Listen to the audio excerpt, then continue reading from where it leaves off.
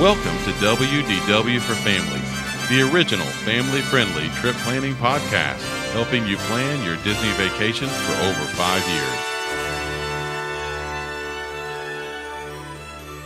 All right, welcome to WDW for Families, and we are here with a non-WDW show. And we're going to talk about Universal, and a lot of people have decided to make Universal a part of their Disney vacation or make Universal a destination place. So we figured we would just interrupt this regularly scheduled Disney podcast with another one-shot on Universal, which is a park we all like quite a bit. Not as much as Disney, but we like Universal quite a bit. And tonight we have Charity, who is actually sitting in a Universal hotel. Hello, Charity. Hello. How are things down there at Universal? Man, we have been rocking it, hitting some new stuff, having a blast. Which park did you go to today? Both. Oh, nice. So I'm assuming you have the park hoppers there. Yeah, we actually upgraded to the season passes, and we got we got a nice promotion, so we've got it for the next 15 months.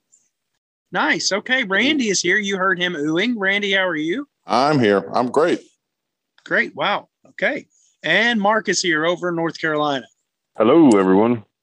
Yeah, so we are here tonight to talk about Universal. And when's the last time you were at Universal, Randy? Has it been a while, or have you been there recently? I went last summer. It was July 4th weekend of 2020. Yeah, I think it's been 2019 since I've been. Of course, Charity is there now. So we're just going to let Charity update us on a couple of things that she experienced. Charity, tell us where you're staying, first of all, and then tell us some of the new things you've done.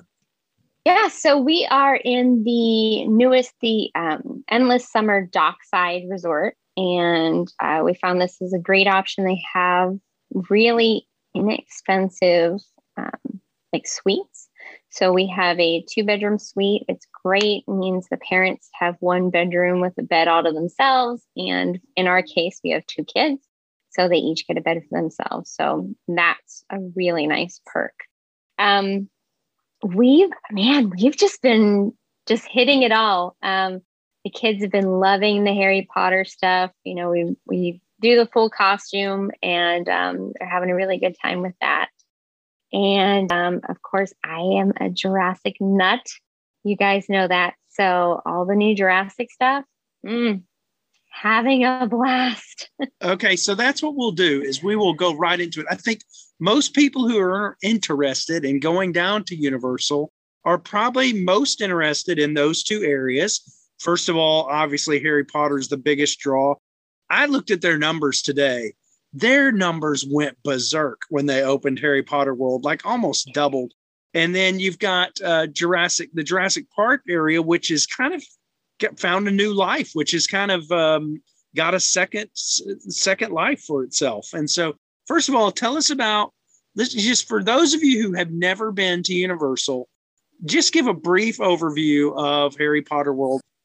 Yeah, so the Wizarding World of Harry Potter, there are 2 different sections. So there's one section that's in the Universal Studios Park, and that is Diagon Alley. So it's amazing. It feels like you stepped right into the movies. Down to every last detail. And they do have interactive wands that you can purchase. And then that just gives you a whole nother level of experience. Because, you can make things move. You can interact with the environment. It is extremely highly detailed. Then they do have Hogwarts Express, so you can ride the train. But the only way to ride the train is if you have a ticket that will take you to at least those 2 parks in one day. So the train would take you over to Islands of Adventure, and that's where they have the Hogsmeade area. So there you have Hogwarts Castle, and you have a number of rides there as well. And Yeah, it's great. But the key thing is, if you want to get the full Harry Potter experience, you do need to make sure that you have a ticket that at least lets you go to those 2 parks for one day. Charity, if you want, I don't know that a lot of people understand the outlay. I just butchered that completely. I don't think people understand that, Universal is 2 parks, much like Disney World is 4 parks. So there are these 2 different entities, the islands and then the studios. And so if you're going to take the Hogwarts Express, I think you know where I'm going. Which direction do you want to take the train from? Where would you start, do you think? Well, let's see. I mean, and I guess the key important thing here is to explain that each ride on the train, so whether you're going from King's Cross to Hogsmeade or Hogsmeade to King's Cross, you're going to have a different experience. It's super cool, but it is a different experience. We went the route of, for our first timers in the family that were with us this week.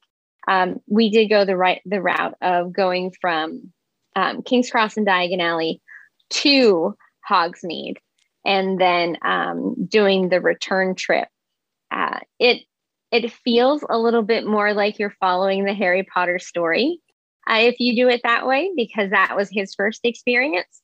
Though I would say the experience, to not give anything away, I would say the experience might be a little bit more from the later movies, going that direction, going from King's Cross over to Hogsmeade. So I don't know. What's your preference, Todd?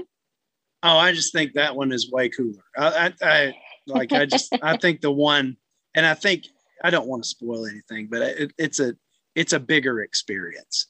So yeah. I would do that. But go ahead, Mark. So it's not just transportation. It is actually, both of them are separate. It may be the same train, but each direction is a separate actual attraction. Would you say? That's correct. Yeah, you do have a full experience on there. I would say, the hard part for us this time was, our kids are a little bit younger, and so we've kind of limited the number of films that they've seen so far. So they've only seen the first 2 films, and so when the Dementors showed up, my son was like, "There are zombies in Harry Potter." So that was a little bit, that was something we had to explain. And so that is part of one of the experiences that makes it makes it a little bit interesting. But yeah, it's a full experience. Yeah, so let's talk about just some of those experiences there, some of the rides in the Harry Potter world that may make a difference. If you're just going to choose one or the other, I don't know who would do that. I mean, what Harry Potter fan would actually do that? But in the Universal Studios Park, you have Gringotts Bank. You have, they've got their own version of Ollivanders. So both sides have an Ollivanders wand show, which is it's like a little show where the wand chooses a wizard, and it's pretty neat to experience. But yeah, I would say it's a reenactment of the experiences you see Harry have. Yeah, where definitely. He gets to try out a wand, and then and then of course in the end, you get that glowing moment. Yeah, and I got chosen once to do it, mainly because I was one of the only people in there. but it cost me $45 because I felt like I could not buy the stinking wand when it was over. Yeah.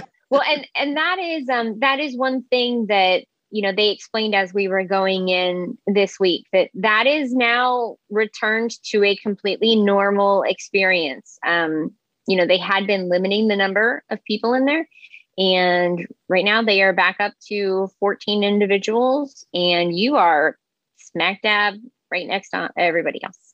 So is Gringotts really the only attraction right now there in the Diagon Alley section of Harry Potter? I mean, aside from just the Harry Potterness to it. Yeah. So at Universal Studios, you've got your main attraction there. Of course, there are there are shows, and you can meet the night bus. But really, as far as rides, the only thing there at Universal Studios is going to be Escape from Gringotts. And then over at Islands of Adventure, it's a totally different experience. They've got not only the existing rides, so they had the Forbidden Journey, which is actually in the castle. The queue to get through there is just amazing because you are inside the school. It's an awesome experience. Just to see everything, the paintings come to life. It's great. Then you also have the Flight of the Hippogriff. Yeah, I still can't say it right. But that one is, I would consider that more of like a kiddie coaster kind of ride. And then they also have Hagrid's Magical Motorbike Adventure that has the longest name known to man. But it is a amazing ride. That's the one, if you've seen the advertisements, it's the newer one to have opened that has the motorbike and the sidecar on it. And so you ride through with all of the magical creatures, and wow, that's a fun experience. Today was the first time I got to ride that, and it was a lot of fun. I will say I did ride that one last summer, and it was fantastic. Now, last summer, the line queue for that was different than every other ride. Is that still the case? You know what? Today it was interesting. They did first thing and they seem to switch it up. So I'm hesitant to say exactly what they're going to do any day that you're there. But this morning they had it on a standby line until about 11 o'clock. And then they started up with virtual queues. And then they released virtual queues, I want to say about 3 or 4 times today, where they would release more virtual passes. So we ended up getting in one of those virtual pass slots. And with their virtual passes, you actually get to pick a half an hour slot. And so we picked a half an hour slot for later in the day. And that's how we got to ride it. Yeah, when I was there, they were doing all virtual queue, and it was the only ride in the park that had, an app virtual queue to choose from. Tell us about Butterbeer, Charity. I know I've had it when I was there. Did you guys have some today? We did. I ordered one. I let the family try it, and no one else liked it. So I drank the Butterbeer. And then my daughter insisted on ordering the fizzy citrus drink, and she tried that and she didn't like it. So I drank that one too. Fantastic. And then in the Three Broomsticks, we've had breakfast there. I mean, I've probably only been in the park 3 times, and I've ate breakfast there every time. Have you guys ever eaten there? What do you feel about that little quick service restaurant?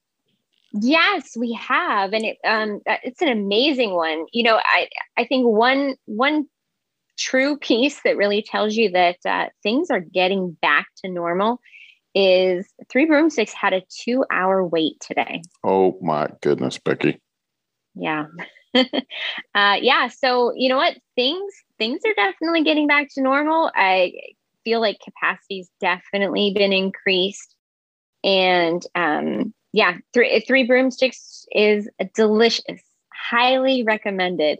So of course, Three Broomsticks is there in Islands of Adventure, and then sort of its equivalent would be the Leaky Cauldron over in Diagon Alley. We ate there too. Super delish.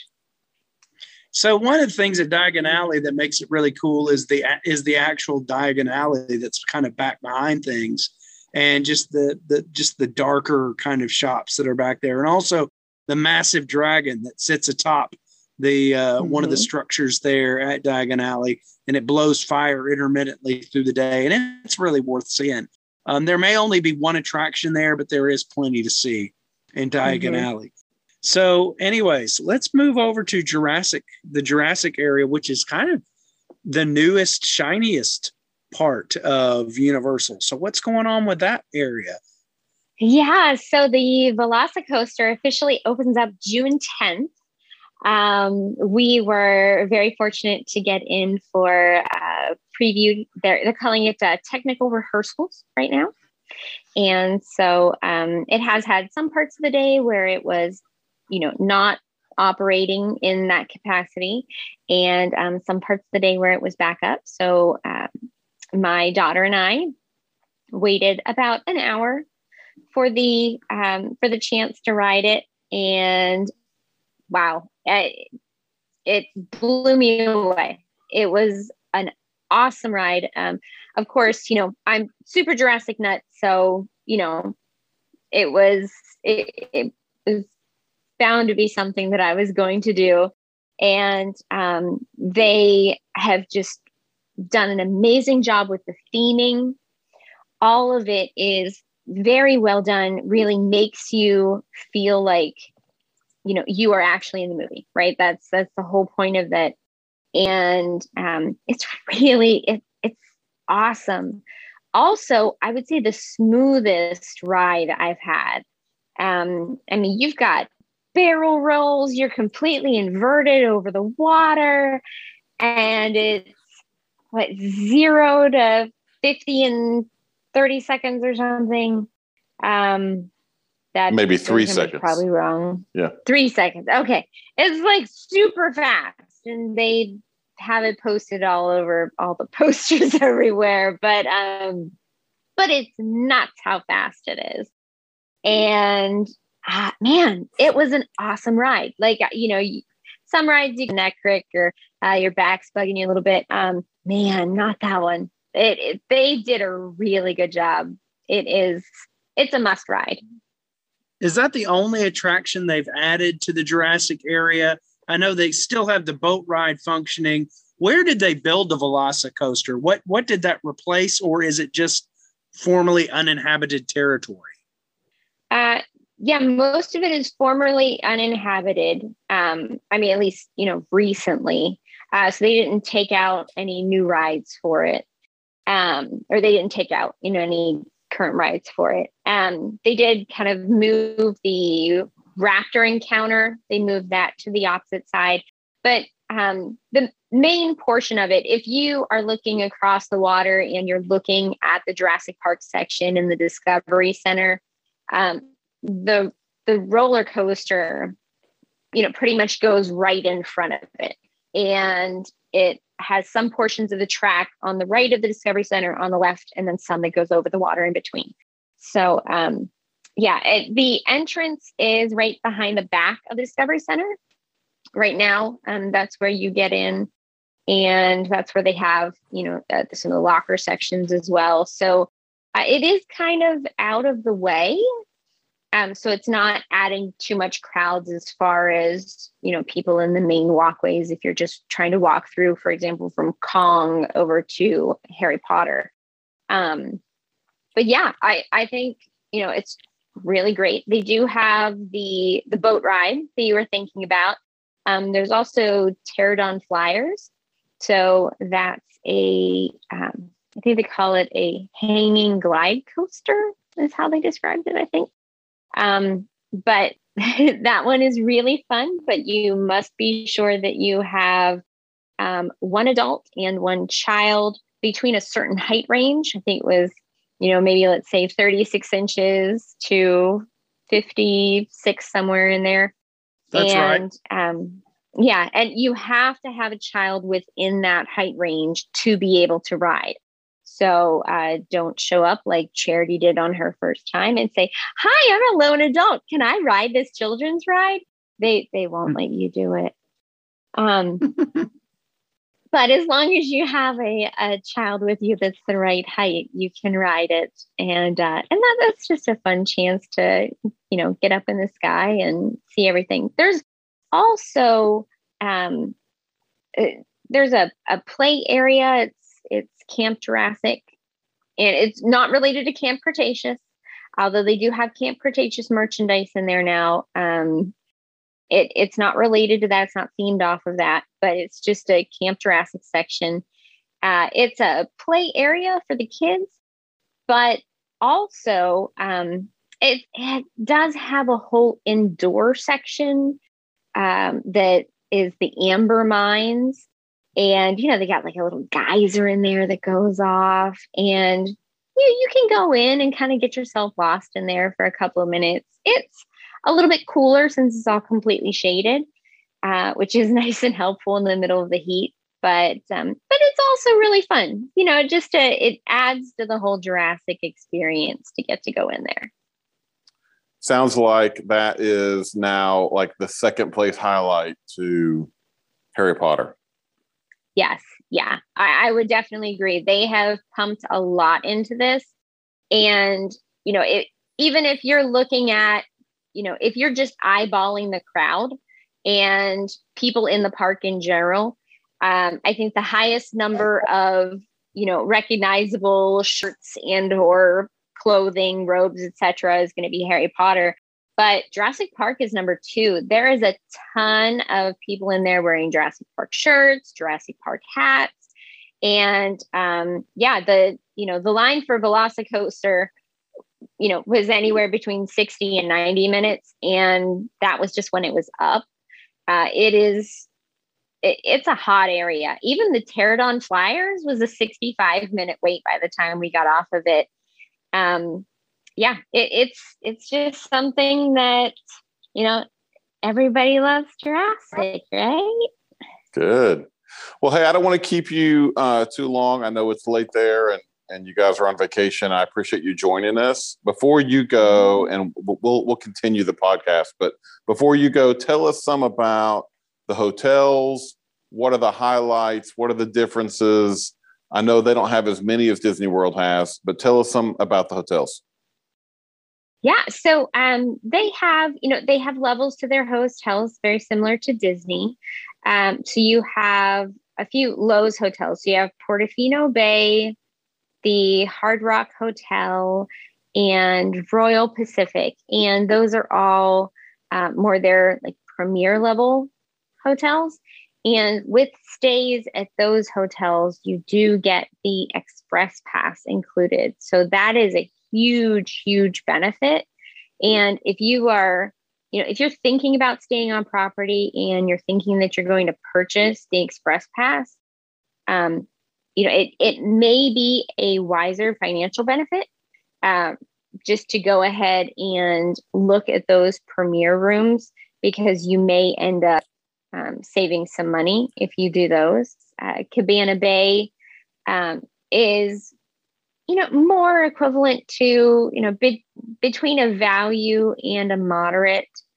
And then they have their really more value resorts. So Aventura, and where we're staying is in the Endless Summer. Now we're staying in the newest one, which is the Dockside Inn and Suites, but they also have Surfside Inn and Suites.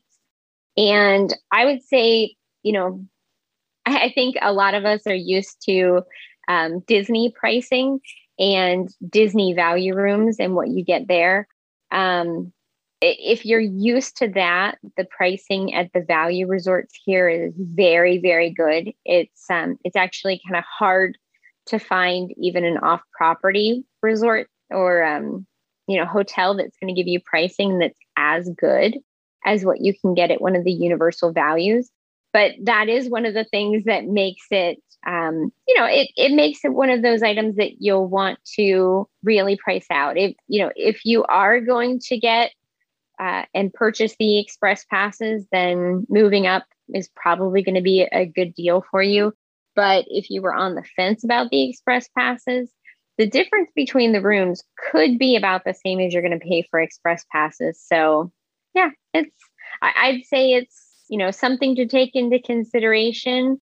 If the premier ones are available, definitely look at the numbers and look at the other benefits that they have as well and see if they'd be something interesting for your family. some of those resorts, especially those premier level ones, they actually have a water taxi that takes you straight from your resort to the City Walk area. And so that saves you from walking the full length of City Walk and, walking the whole way down to where the buses are. And that time saved may be something that's valuable enough for you that really makes you think things through a little bit more. And before I go, I did want to tell you guys, I got to go into the new Jurassic Tribute. This was something that's just opened up here in the last couple days. And surprisingly, it's not over at Islands of Adventure with the Jurassic Park section of the park.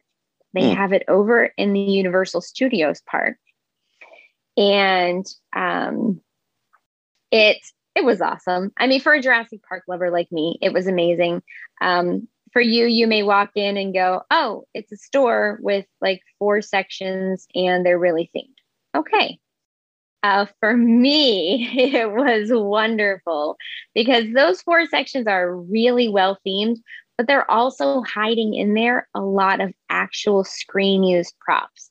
So they have script pieces and props that are straight from the movies. And that was an attraction in itself for us. So if you have an opportunity to come down this summer and that is open, I highly recommend it.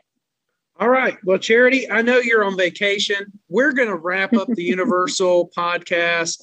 Thanks for sticking around with us. We finally had somebody on location. We've talked about it for years. Like somebody should actually be down there when we're recording, or let's record while we're on vacation. It never transpires.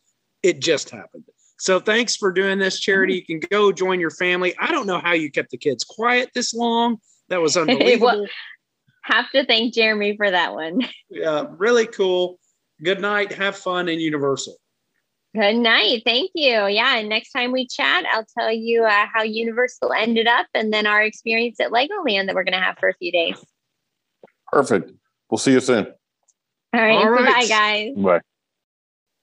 All right. So we're going to come back with another Universal podcast down the road where we talk about some of the other aspects of the parks. Lots of exciting things happening at Universal. They've really stepped up their game since we started going there years ago. We're still a Disney podcast, though, so we'll be back with Walt Disney World stuff next week. So anything you want to add, Randy or Mark? So you're never too old to wish upon a star.